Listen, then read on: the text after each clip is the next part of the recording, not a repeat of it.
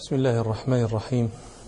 الحمد لله رب العالمين، والصلاة والسلام على أشرف الأنبياء والمرسلين سيدنا محمد وعلى آله وأصحابه أجمعين.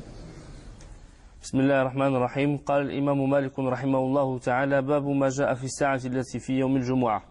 قال عبيد الله بن يحيى رحمه الله: حدثني يحيى عن مالك عن أبي الزناد عن الأعرج عن أبي هريرة رضي الله عنه أن رسول الله صلى الله عليه وسلم ذكر يوم الجمعة فقال: فيه ساعة لا يوافقها عبد مسلم وهو قائم يصلي يسأل الله شيئا إلا أعطاه إياه. وأشار رسول الله صلى الله عليه وسلم بيده يقللها. قال عبيد الله رحمه الله: حدثني يحيى عن مالك عن أبي الزناد، اسمه عبد الله بن ذكوان، توفي سنة 30 و100. عن الأعرج واسمه عبد الرحمن بن هرمز، ومات سنة 17 و100. عن أبي هريرة واسمه في الصحيح عبد الرحمن بن مسخ في الصحيح، مات سنة 57 على الصحيح أيضا.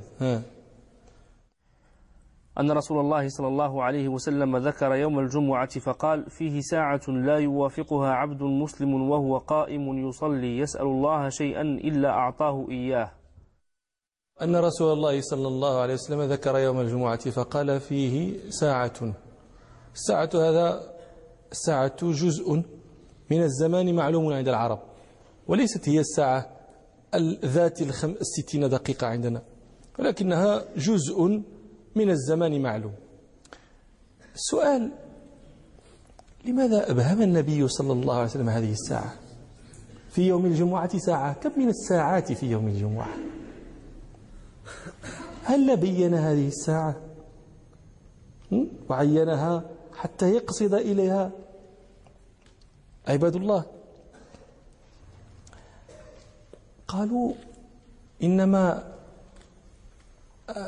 أبهمها وأخفاها ليجتهد عباد الله في طلبها والحرص على موافقتها، كما أخفى ليلة القدر في العشر ليجتهد المجتهدون في طلبها. هكذا قالوا. واقع عندي أن هذا الإخفاء هو في الواقع إشاعة لها. كيف ذلك؟ أرأيتم لو عينها وقال هي الساعة الفلانية، لكان الناس حينئذ يقصدون إليها قصدا لأنها عينت. فلما أخفيت كانت همم الناس الطامحين إلى موافقتها باعثة لهم أن يتطلبوها في ساعات من النهار، فإخفاؤها في الواقع هو إشاعة لها في الزمن.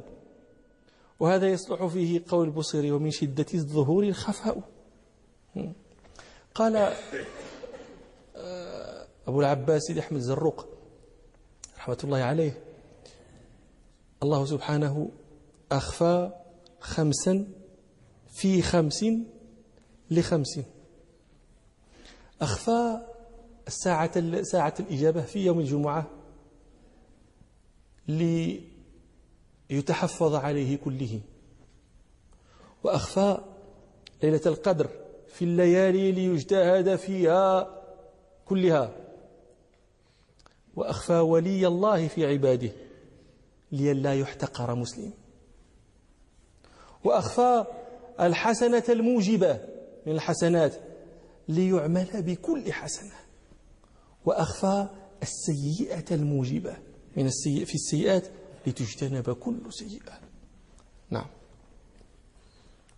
فيه ساعة لا يوافقها عبد مسلم وهو قائم يصلي يسأل الله شيئا إلا أعطاه إياه.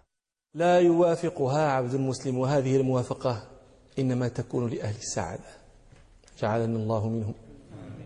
نعم.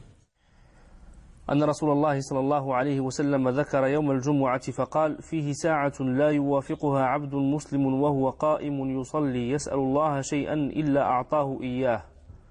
وهو قائم يصلي، هذه الجملة أثبتها أكثر رواة الموطأ.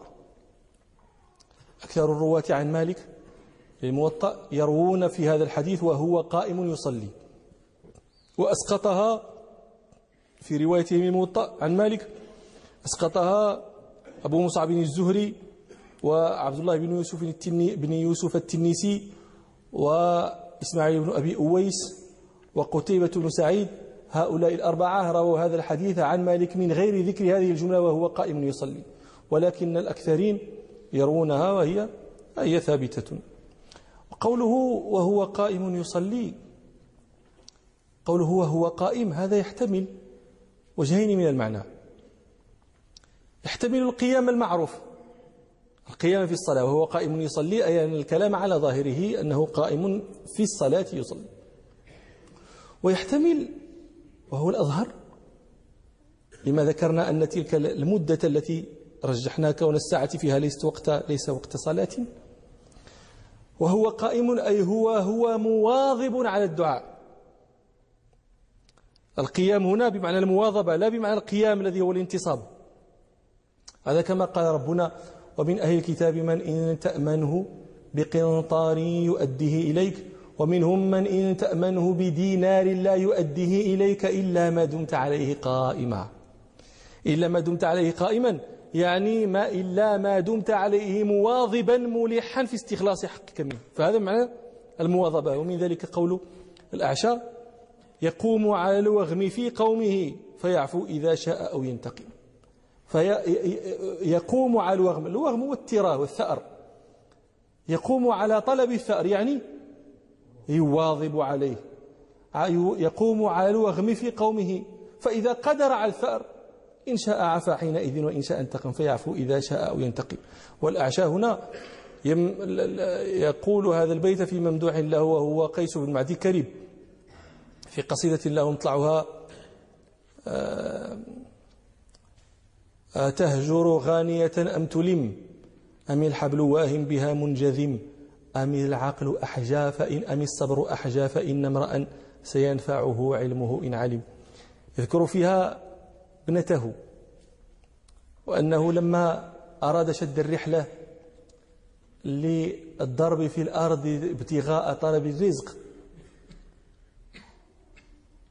خافت عليه ابنته من ذلك التطواف في الأرض، وودت لو لم يفارقها، وقالت إنها تخاف الضيعة بعده، وهو سكن مخاوفها وهدأ خاطرها. وفي ذلك تقول ابنتي حين جد الرحيل أرانا سواء ومن قد يتم. بحالنا بحال اللي تميل مشيتي. تقول ابنتي حين جد الرحيل أرانا سواء ومن قد يتم أبانا فلا رمت من عندنا فإنا بخير إذا لم ترم ويا أبتا لا تزل عندنا فإنا نخاف بأن تخترم أرانا إذا أدمرتك البلاد نجفى وتقطع منا الرحم أفي الطوف خفت علي الردى وكم من رد أهله لم يرم. كم من هالك لم يفارق أهله. أفي الطوف خفت علي الردى وكم من رد أهله لم يرم وقد طفت للمال آفاقه عمان فحمص فأورشلم وردت أتيت النجاشي في أرضه وأرض النبيط وأرض العجم فنجران فسر ومن حمير فأي مرام له لم أر.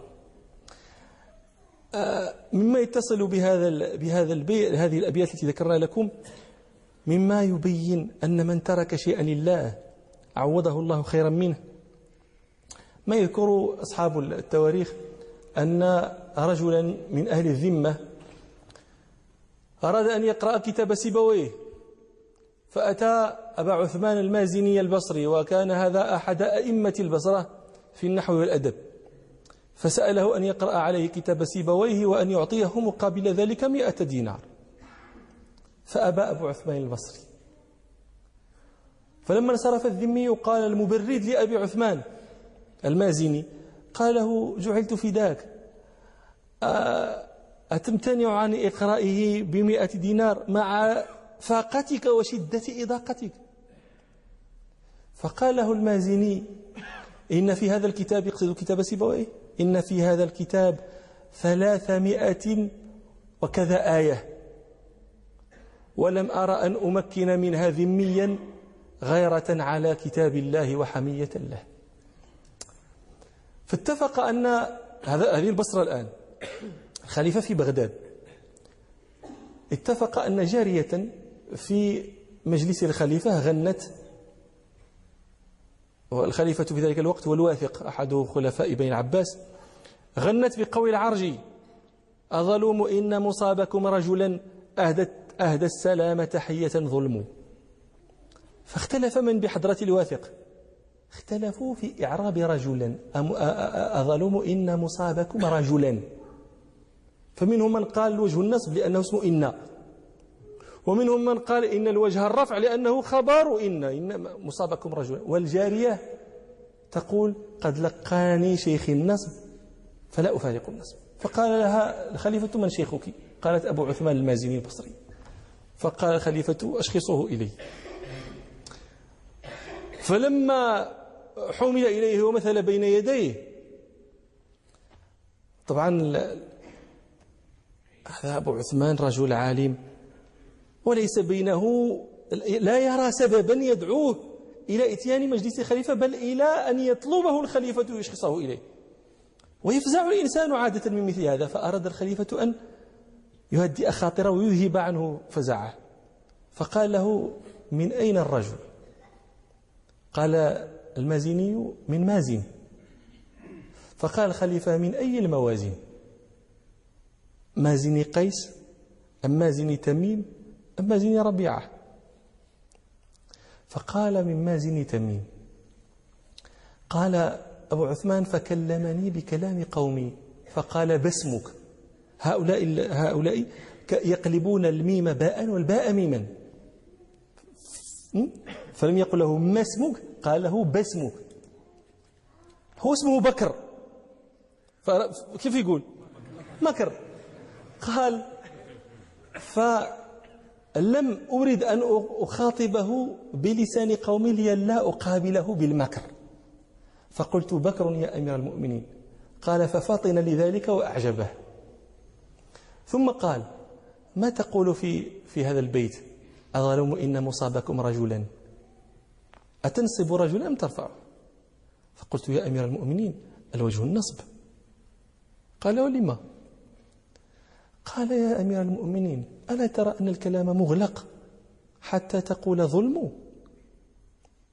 إن مصابكم هنا معناها إصابتكم، ورجلا مفعول لإصابتكم، لأن المصدر يعمل عمل الفعل.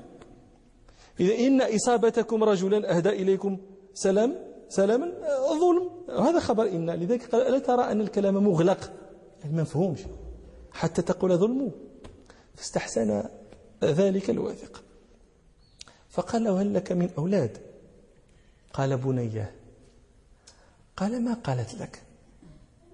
قال: طافت حولي وأنشدت قول الأعشى وهي تبكي: أبانا فلا زلت من عند أبانا فلا رمت من عندنا فإن بخير إذا لم ترم. قال: فما قلت لها؟ قال: قلت لها قول جرير لابنته: ثقي بالله ليس له شريك ومن عند الخليفة بالنجاح. فقال له الواثق: علي النجاح إن شاء الله. فأعطاه 1000 دينار. فلما رجع إلى البصرة لقيه المبرد، فقال أبو عثمان المازني للمبرد: كيف رأيت الله فعل؟ رددنا له 100 فعوضنا بها 1000. نعم. عن أبي هريرة رضي الله عنه أن رسول الله صلى الله عليه وسلم ذكر يوم الجمعة فقال: فيه ساعة لا يوافقها عبد مسلم وهو قائم يصلي يسأل الله شيئا إلا أعطاه إياه. وهو قائم يصلي، هذه الجملة اختلف فيها العلماء بناء على اختلافهم في الساعة المقصودة يوم الجمعة. نحن قلنا ذكرنا لكم أقوالا كثيرة، وبعد ذلك ختمناها بقولين قلنا إن الأحاديث الصحيحة الثابتة عن النبي صلى الله عليه وسلم تدل عليهما، وقول أرجح من الآخر، والقول الأرجح هو كون الساعة بين العصر والمغرب من يوم الجمعة، والقول الآخر هو من حين يرقى الخطيب المنبر إلى أن يفرغ. إذن ما تأويل وهو قائم يصلي في تلك الساعتين؟ الذين يقولون إن الساعة هي ما بين العصر إلى المغرب قالوا وهو قائم يصلي أي ينتظر الصلاة، وأنتم تعلمون أن منتظر الصلاة في حكم المصلي، الواحد في صلاة ما دامت الصلاة تحبسه، وسيأتي هذا فيما نستقبل إن شاء الله في الموطأ. وبعضهم يقول وهو قائم يصلي يدعو، وأنتم تعلمون ورود الصلاة بمعنى الدعاء. وأما الذين يقولون إن الساعة هي التي من حين يرقى الخطيب المنبر، يعني متى يكون وقت الدعاء وهو قائم يصلي؟ لأنه عندما يرقى الخطيب المنبر يخطب ويتلو ذلك صلاة، ووقت الخطبة هذا ليس وقت انتداب للصلاة إجماعا، حتى عند الذين يرون أن المأموم إذا دخل المسجد فإنه يصلي ركعتين لا يرون أن وقت الخطبة هو وقت تندب فيه النافلة، فلم يبقى حينئذ إلا وقت الصلاة وهو قائم يصلي أي في ذلك الوقت. نعم. وأشار رسول الله صلى الله عليه وسلم بيده يقللها. وأشار رسول الله صلى الله عليه وسلم بيده يقللها، وفي يقللها أي الساعة، ها هنا تعود على الساعة، وفي رواية عند البخاري يزهدها، وفي رواية عند مسلم هي ساعة خفيفة. وهذا كله ليبين صلى الله عليه وسلم أنها لحظة لطيفة خفيفة وليست ساعة طويلة ممتدة، فهذا ليبين صلى الله عليه وسلم يسارة وقتها وغزارة فضلها. نعم. قال عبيد الله بن يحيى رحمه الله: وحدثني عن مالك عن يزيد بن عبد الله بن الهاد عن محمد بن إبراهيم بن الحارث التيمي عن أبي سلمة بن عبد الرحمن بن عوف عن أبي هريرة رضي الله عنه أنه قال: خرجت إلى الطور فلقيت كعب الأحبار فجلست معه فحدثني عن التوراة وحدثته عن رسول الله صلى الله عليه وسلم، فكان فيما حدثته أن قلت: قال رسول الله صلى الله عليه وسلم: خير يوم طلعت عليه الشمس يوم الجمعة، فيه خلق آدم، وفيه أهبط من الجنة، وفيه تيب عليه، وفيه مات، وفيه تقوم الساعة، وما من دابة إلا وهي مصيخة يوم الجمعة من حين تصبح حتى تطلع الشمس شفقا من الساعة إلا الجن والإنس، وفيه ساعة لا يصادفها عبد مسلم وهو يصلي يسأل الله شيئا إلا أعطاه إياه. قال كعب: ذلك في كل سنة يوم. فقلت: بل في كل جمعة. فقرأ كعب التوراة فقال: صدق رسول الله صلى الله عليه وسلم. قال أبو هريرة رضي الله عنه: فلقيت بصرة بن أبي بصرة الغفاري فقال: من أين أقبلت؟ فقلت: من الطور. فقال: لو أدركتك قبل أن تخرج إليه ما خرجت. سمعت رسول الله صلى الله عليه وسلم يقول: لا تعمل المطي إلا إلى 3 مساجد، إلى المسجد الحرام، وإلى مسجد هذا، وإلى مسجد إيليا أو بيت المقدس. يشك. قال أبو هريرة رضي الله عنه: ثم لقيت عبد الله بن سلام فحدثته بمجلسي مع كعب الأحبار وما حدثته به في يوم الجمعة، فقلت: قال كعب: ذلك في كل سنة يوم. قال عبد الله بن سلام: كذب كعب. فقلت: ثم قرأ كعب التوراة فقال: بل هي في كل جمعة. فقال عبد الله بن سلام: صدق كعب. ثم قال عبد الله بن سلام: قد علمت أية ساعة هي. قال أبو هريرة رضي الله عنه: فقلت له: أخبرني بها ولا تضن علي. فقال عبد الله بن سلام: هي آخر ساعة من يوم الجمعة. قال أبو هريرة: فقلت: وكيف تكون آخر ساعة في يوم الجمعة وقد قال رسول الله صلى الله عليه وسلم: لا يصادفها عبد مسلم وهو يصلي، وتلك الساعة ساعة لا يصلى فيها. فقال عبد الله بن سلام: ألم يقل رسول الله صلى الله عليه وسلم: من جلس مجلسا ينتظر الصلاة فهو في صلاة حتى يصلي؟ قال أبو هريرة: فقلت: بلى. قال: فهو ذلك. قال عبيد الله رحمه الله: وحدثني يحيى عن مالك عن يزيد بن عبد الله بن الهاد، هو يزيد بن عبد الله بن أسامة بن الهاد الليثي المدني وأحد ثقات أهل المدينة، مات سنة 39 و100. وقد قلت لكم هو يزيد بن عبد الله بن أسامة بن الهاد، وهو في السند يزيد بن عبد الله بن الهاد، فعبد الله هنا نسب إلى جده، وهذا شيء سائغ عند العرب معروف عندهم. مما تقدم لنا من هذا في الموطأ أبو بكر بن عمرو بن حزم، وإنما هو أبو بكر بن محمد بن عمرو بن حزم، فنسب إلى جده. ومن الصحابة أبو عبيدة عامر بن جراح، وإنما هو أبو عبيدة عامر بن عبد الله بن جراح. ومن الأئمة الإمام أحمد بن حنبل، وإنما هو أحمد بن محمد بن حنبل.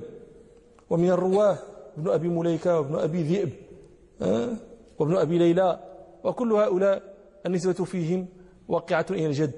ومن أشرف أمثلة هذا رسول الله صلى الله عليه وسلم، فقد انتسب إلى جده في يوم حنين عندما قال أنا النبي لا كذب أنا ابن عبد المطلب، فانتسب إلى جده. وكان ذلك يوم حنين لما فر عنه شبان أصحابه وأخفاؤهم حين لقوا هوازن وبني نصر في يوم حنين، وكان هوازن وبني نصر قوما رماة قلما يسقط منهم سهم، فلما لقوا أصحاب النبي صلى الله عليه وسلم رشقوهم رشقا يكادون لا يخطئون، ففر الناس من عند النبي صلى الله عليه وسلم لا يلوي أحد على شيء، وثبت معه نفر من أصحابه. قال عباس عمه إني لمع رسول الله صلى الله عليه وسلم آخذ بحكامة بغلته البيضاء، وكنت رجلا جسيما شديد الصوت، فلما رأى النبي صلى الله عليه وسلم من الناس ما رأى من الفرار قال إلى أين أيها الناس؟ ولا يلوي أحد على شيء، الناس تفر، البهائم تفر، يعني الإبل والخيل كل شيء فار. فقال النبي صلى الله عليه وسلم للعباس مر نادي في الناس يا معشر الأنصار يا معشر أصحاب السمرة، لقد رضي الله عن المؤمنين إذ يبايعونك تحت الشجرة البيعة على الموت. فنادى العباس بصوته الجهوري فسمع الناس النداء، فكان الإنسان منهم يثني عنق ناقته يريد أن يردها إلى مصدر الصوت، والناقة لا تنعطف له، فيأخذ درعه وسيفه ورمحه ويقتحم من على الناقة، يقفز من عليها ويأتي مصدر الصوت، حتى تتام إلى النبي صلى الله عليه وسلم وهو في ذلك يقول أنا النبي لا كذب أنا ابن عبد المطلب، إلى أن كان النصر وفتح الله على عباده. ولعلنا في يوم إن شاء الله نحدثكم بحديث حنين فإن فيه لعبرة. نعم. عن محمد بن إبراهيم بن الحارث التيمي. محمد بن إبراهيم بن الحارث التيمي المدني أحد الثقات، توفى سنة تتشوفها مكتوبة 20 و100. عن أبي سلمة بن عبد الرحمن بن عوف. أبو سلمة بن عبد الرحمن بن عوف الزهري القرشي أحد الفقهاء السبعة، مات سنة 94. عن أبي هريرة رضي الله عنه أنه قال خرجت إلى الطور فلقيت كعب الأحبار فجلست معه. في اللغة يطلق على كل جبل،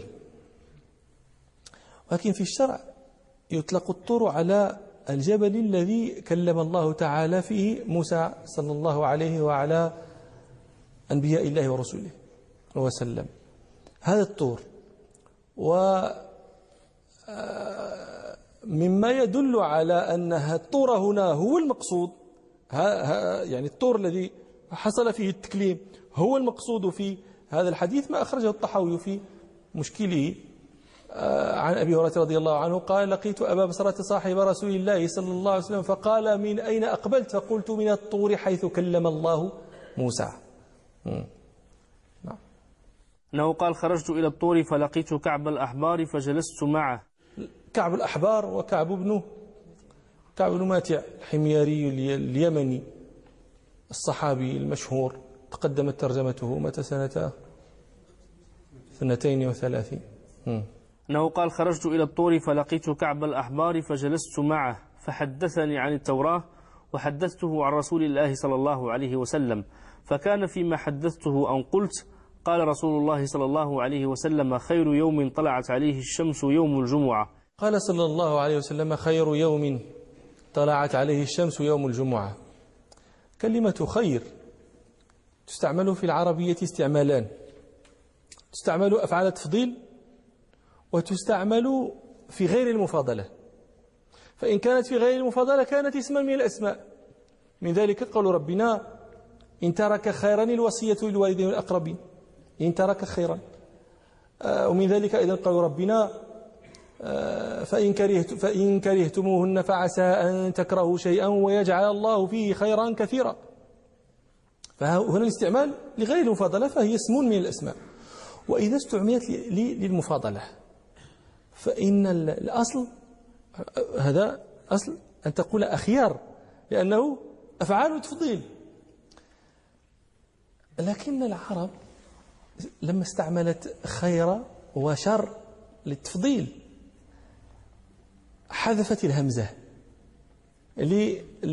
لكثرة التداول، حذفوا الهمزة تخفيفا، فلم يقولوا أخير ولم يقولوا أشر، لم يقولوا مثلا فلان أخيار من فلان، وإنما قالوا فلان خير من فلان، ولم يقولوا فلان أشر من فلان، ولكنهم قالوا فلان شر من فلان فحذفوا همزة أفعال.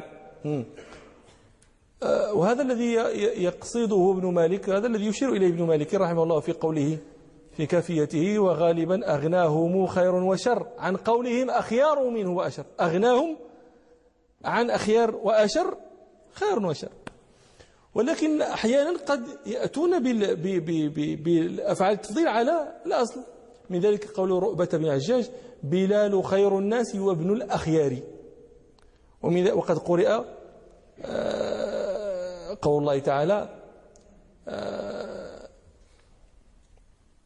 سيعلمون غدا من الكذاب الأشر، يا قراءة جماعة، سيعلمون غدا من الكذاب الأشر، قرئت سيعلمون غدا من الكذاب الأشر، الأشر، لكن هذه قراءة شاذة. نعم. قال رسول الله صلى الله عليه وسلم خير يوم طلعت عليه الشمس يوم الجمعة فيه خلق آدم. الآن هذا شروع من النبي صلى الله عليه وسلم في بيان حيثيات هذه الخيرية. لماذا كان يوم الجمعة خير يوم طلعت عليه الشمس؟ أولا لأنه خلق فيه آدم، وآدم خلق في ما بين عصر اليوم الجمعة والمغرب. قد روى مسلم في صحيح عن أبي هريرة رضي الله عنه أن رسول الله صلى الله عليه وسلم قال في حديث وخلق آدم عليه السلام يوم الجمعة بعد العصر في آخر الخلق، في آخر ساعة من ساعة الجمعة فيما بين العصر إلى الليل. نعم. آدم قالوا هذا اسم سرياني ليس اسما عربيا، إذن لا كلام لنا معه على هذا. ولكن قال بعض أهل اللغة هو اسم عربي ليس سريانيا، فإذا كان عربيا فما وزنه؟ آدم أفعل، أصله آدم، ولكن طبعا هذا الصوت لا يوجد في كلام العرب. هذه أصوات لا توجد في كلام العرب. ولذلك عندما يقول إنسان ائتوني به، يقرأ قول الله تعالى ائتوني به استخلصه لنفسي، غلط. هذا الصوت ما كاينش في العرب، في كلام العرب هذا صوت معدوم. ما كاينش، ما كاينش، ما كاينش. ولذلك تقول ائتوني. وقال الملك اوتوني به، اوتوني به إذا أردت أن تبتدئ، فتكون آدم على وزن أفعل. وإنما قالوا قد يكون من الأدمة التي هي السمرة، وقد يكون من الأديم الذي هو وجه الأرض لأنه منه خلق، والله أعلم أي ذلك كان. نعم. وفيه أهبط من الجنة. وفيه أهبط من الجنة. لا يغيب عن أذهانكم أن الكلام عن حيثيات التفضيل هذا كلام عن أسباب الخيرية في يوم الجمعة. ومن أسباب الخيرية إهباط آدم من الجنة. ما الفضل في هذا؟ ما الخير في كون آدم أهبط يوم الجمعة من الجنة؟ لا خير فيه ابتداء لا خير فيه، ولكن الخير فيما تلاه من بعثة الأنبياء والمرسلين. لو لم يعني في إهباط آدم كان سببا في وجود هذا النسل العظيم الذي عمرت به الأرض، وفيهم من الأولياء والصالحين والأنبياء والمرسلين، وفيهم هؤلاء الناس الذين لا يفترون عن تسبيح الله. وانظروا كم من التسبيح سبح ربنا وكم من التمجيد مجد منذ أهبط آدم من الجنة إلى يوم الناس. هذا فضل عظيم. ثم إن آدم لم يطرد من الجنة كما طرد إبليس، وإنما أخرج منها لقضاء وطر ثم يعود إليها. وفي ذلك قد قال ابن القيم رحمه الله في ميميته المشهورة: وإن ضاقت الدنيا عليك بأسرها ولم يك فيها منزل لك يعلم، فحي على جنات عدن فإنها منازلنا الأولى وفيها المخيم، ولكننا سبي العدو فهل ترى نعود إلى أوطاننا ونسلم. يا رب يا رب. نعم. وفيه تيب عليه. وفيه تيب عليه، هذا تاب مبني للمجهول. تاب مبني للمجهول. أصل تاب لا توب، أصل تاب توب، فهو ألفه منقلبة عن واو، دليل ذلك المضارع يتوب، دليل ذلك المصدر توبة، فألفه إذا منقلبة عن واو. أصل تاب توب، تحركت الواو وانفتح ما قبلها فقلبت ألفا فقيل تاب. الآن إذا أريد تصريفه إلى المبني للمجهول، ما القاعدة؟ ايش يقول ابن أجر؟ فإن كان الفعل ماضيا ضم أوله وكسر ما قبل آخره، وإن كان الفعل مضارعا ضم أوله وفتح ما قبل آخره. ايش يقول أجر؟ فآخر الفعل ضمما والمتصل فأول الفعل ضمما والمتصل بالآخر يكسر في مضي كوصل. إذن كيف يقال؟ يضم أوله اللي هو التاء ويكسر ما قبل آخره الذي هو الواو، فيقول تويب. تويب كيف صارت تويب تيبا؟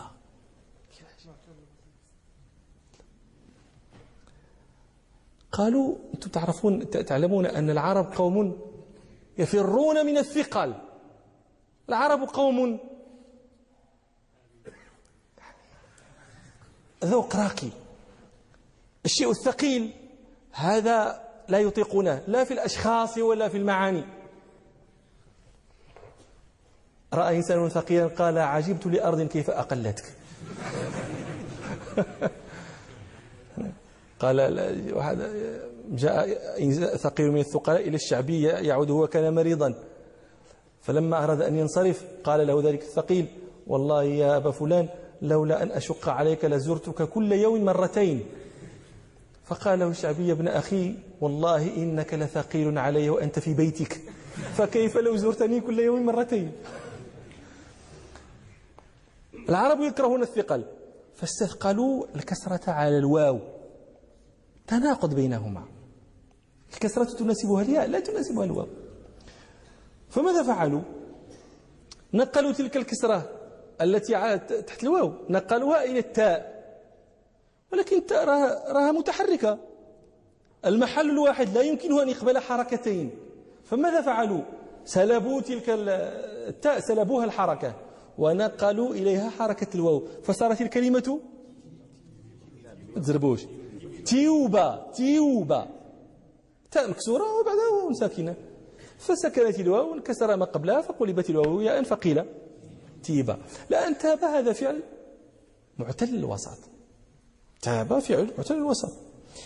الفعل معتل الوسط إذا أريد أن إذا أريد صياغته إلى نائب إلى المجهول لك في ذلك ثلاثة أوجه. الوجه الأول إخلاص الكسر فتقول تيب عليه، والوجه الثاني إخلاص الضم فتقول إخلاص الضم توب عليه. توب عليه. يقول الراجيز: ليت وهل ينفع شيئا ليت شبابا بوع فاشتريت. قال بوع معناه بيع، لغة أيضا. ووجه ثالث وهو الإشمام فتقول تويب عليه، وهذا قرئ به في السبع وبل في العشر. قال الشاطبي: وقيل وغيض ثم جيء يشم. هذه كلها أفعال قرئت بالكسر الخالص وبالإشمام، ما فيه الضم، لا ضم فيها. ذاك الضم الخالص لم يقرأ به، إنما قرئ بالكسر الخالص. قيل غيض جيء حيل سيق سيء، وقرئ بالإشمام. قيل غيض سويء حويل وقيل وغيض ثم جيء يشمها لدى كسرها ضم الرجال تكملا وحيل بإشمام وسيق كما رسى وسيء وسيئت إلى آخر ما قال. وهذه الأوجه الثلاثة التي ذكرنا لكم تجوز نحوا لا قراءة، من القراءة فيجوز فيها وجاني فقط. الأوجه الثلاثة ذكر ابن مالك قال وكسر أو اشمم فثلاثين أعل عينا، الذي أعل عينا يكسر فاءه أو أشمم فاءه، يكسر وكسر أو اشمم فثلاثين أعل عينا وضم جكبها فاحتمل. نعم. وفيه مات وفيه تقوم الساعة. وفيه مات، وهذا الفضل فيه ظاهر لأنه يعود إلى موطنه. وفيه تقوم الساعة، وهذا أيضا الفضل فيه ظاهر لأن في ذلك اليوم يظهر الله فضله العظيم ويدخل عباده الجنة ويؤتيهم الفوز الأكبر وينظرون ويرون ربهم، ويظهر الله سبحانه وتعالى عدله. نسأل الله تعالى أن يجعلنا من الناجين في ذلك اليوم. وما من دابة إلا وهي مصيخة يوم الجمعة من حين تصبح حتى تطلع الشمس شفقا من الساعة إلا الجن والإنس. وما من دابة إلا وهي مصيخة. الإصاخة الاستماع، ولكنه استماع خاص، هو استماع بحذر وإشفاق خوف شيء يطرأ، يعني هو استماع مع توقع لشيء يطرأ، فليس مجرد مطلق استماع. الإصاخة هو استماع بتوقع لشيء يطرأ، استماع مقرون بالحذر والإشفاق خشية الفجأة والبغتة. ولذلك تصيخ الدواب، تصيخ المخلوقات إلى الجن والإنس، تصيخ المخلوقات إلى الجن والإنس خشية من قيام الساعة. لذلك قال هو وما من دابة إلا وهي مصيخة يوم الجمعة من حين تصبح حتى تطلع الشمس شفقا من الساعة. شفقا من الساعة، الشفق والإشفاق الحذر. قال أبو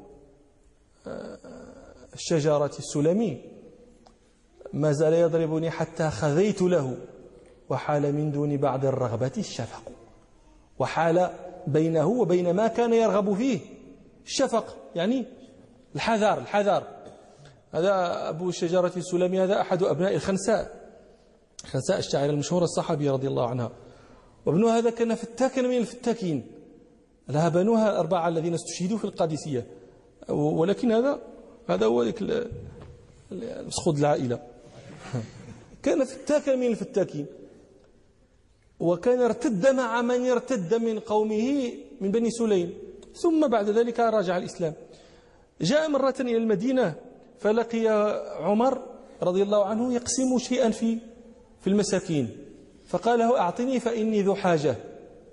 فقال عمر من أنت؟ قال أبو الشجرة السلمي. قال أي عدو نفسي،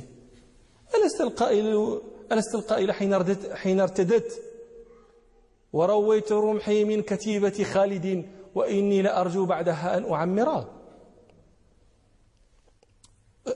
ارتد أيام أبي بكر الصديق، وأبو بكر الصديق كان بعث إليهم خالد بن الوليد، قال ورويت رمحي من كتيبة خالد، يعني قتل بها المسلمين، وإني لأرجو بعدها أن أعمرا، يعني أن أفعل بكتيبة عمر كما فعلت بكتيبة خالد. قال لست القائل كذا وكذا، فقام عليه بالدرة يضربه، ففر هذاك إلى ناقته وركبها وحل عقالها وفر بها وهو يقول قد ضن عنها أبو حفص بنائله وكل مختبط يوما له ورق، ما زال يضربني حتى خذيت له وحال من دون بعد الرغبة الشفق. نعم. وما من دابة إلا وهي مصيخة يوم الجمعة من حين تصبح حتى تطلع الشمس شفقا من الساعة إلا الجن والإنس. إلا الجن والإنس، فهؤلاء هذا من رسول الله صلى الله عليه وسلم يبين أن الجن والإنس لا يعلمون من أمر الساعة ما يعلمه بقية الخلق، وهذا شيء لا تدركه العقول، وإنما يعلم بالسمع. نعم، بالسمع من الصادق المصدوق صلى الله عليه وسلم. وفي هذا كفاية لمن بخس الحظ من العقل ومن الدين، فيذهب يتطلب معرفة ما غيب الله عن الخلق من أمور الغيب، يتطلبها عند معرفتها عند الناس، يتطلبها عبدا عند البهائم تقول لي. نعم. قال كعب: ذلك في كل سنة اليوم. هذا القول من كعب على سبيل السهو، لأنه لما قال له أبو هريرة على ما سمعه من النبي صلى الله عليه وسلم إن ذلك في كل جمعة لا في كل سنة مرة بل في كل جمعة مرة، راجع بعد ذلك ما في التوراة فوجده موافقا لما أخبر به النبي صلى الله عليه وسلم. نعم. قال أبو هريرة رضي الله عنه: فلقيت بصرة بن أبي بصرة الغفاري. بصرة بن أبي بصرة صحابي ابن صحابي، وهو هذا الحديث فيه غلط في الإسناد يعني الكلام في هذا الإسناد أن الذي لقي أبا هريرة هو بصرة بن أبي بصرة، وإنما الذي لقيه هو أبو بصرة الأب، لا بصرة الابن، والخطأ ليس من مالك، إنما الخطأ من يزيد بن الهاد، لأنه رواه عنه غير مالك بهذا الغلط، وإنما الذي لقي أبا هريرة هو أبو بصرة، وأبو بصرة اسمه حميل بالحاء المهملة، وهو من الصحابة الذين نزلوا مصر وماتوا فيها. نعم. غفاري هذا نسبة إلى غفار، القبيلة المضارية المشهورة. قد روى الشيخان عن أن رسول الله صلى الله عليه وسلم قال: غفار غفر الله لها، وأسلم سلمها الله، وعصية عصت الله ورسوله. وأشهر المنتسبين إلى غفار أبو ذر غفاري. نعم. قال أبو هريرة رضي الله عنه: فلقيت بصرة بن أبي بصرة الغفاري فقال: من أين أقبلت؟ فقلت: من الطور. فقال: لو أدركتك قبل أن تخرج إليه ما خرجت. قال له: لو أدركتك قبل أن تخرج ما خرجت. ماذا فهم أبو بصرة من خروج أبي هريرة إلى الطور؟ فهم منه أنه إنما خرج تبركا بذلك الموضع، ولذلك منعه وأنكر عليه. وفي سكوت أبي هريرة لما أنكر عليه أبو بصرة، هذا السكوت أمارة ودليل على أن ما فهم منه أبو بصرة كان قصده فعلا. هكذا قال الباجي، أبو الوليد الباجي رحمه الله، استنبط هذا استنباطا، وهذا الذي استنبطه الباجي ورد صريحا في النص، فقد روى البزار والطبراني أنه لقي أبو بصرة أبا هريرة فقال: من أين جئت؟ قال: جئت من الطور صليت فيه، يعني إنما ذهب إليه ليصلي فيه. وكذلك رواه الطحاوي في شرح مشكل الآثار أن عن أبي هريرة رضي الله عنه أنه قال: ذهبت إلى الطور فصليت فيه فلقيت حميل بن بصرة الغفاري فقال: لو علمتك قبل أن ترحل لما رحلت. سمعت رسول الله صلى الله عليه وسلم يقول: لا تشد الرحال إلا إلى 3 مساجد: المسجد الحرام والمسجد الأقصى ومسجدي بالمدينة. فإذا غرض أبي هريرة الذي استنبطه الباجي يعني ورد صريحا في الحديث. فخرج أبو هريرة يتبرك بالصلاة في الطور لأنه محط التكليم والأنوار حين كلم الله تعالى موسى عليه السلام، وأنكر عليه أبو بصرة. ولذلك قال العلماء، قال السبكي: ليس في الأرض موضع له فضل لذاته حتى تشد إليه الرحال إلا هذه 3 المواضع.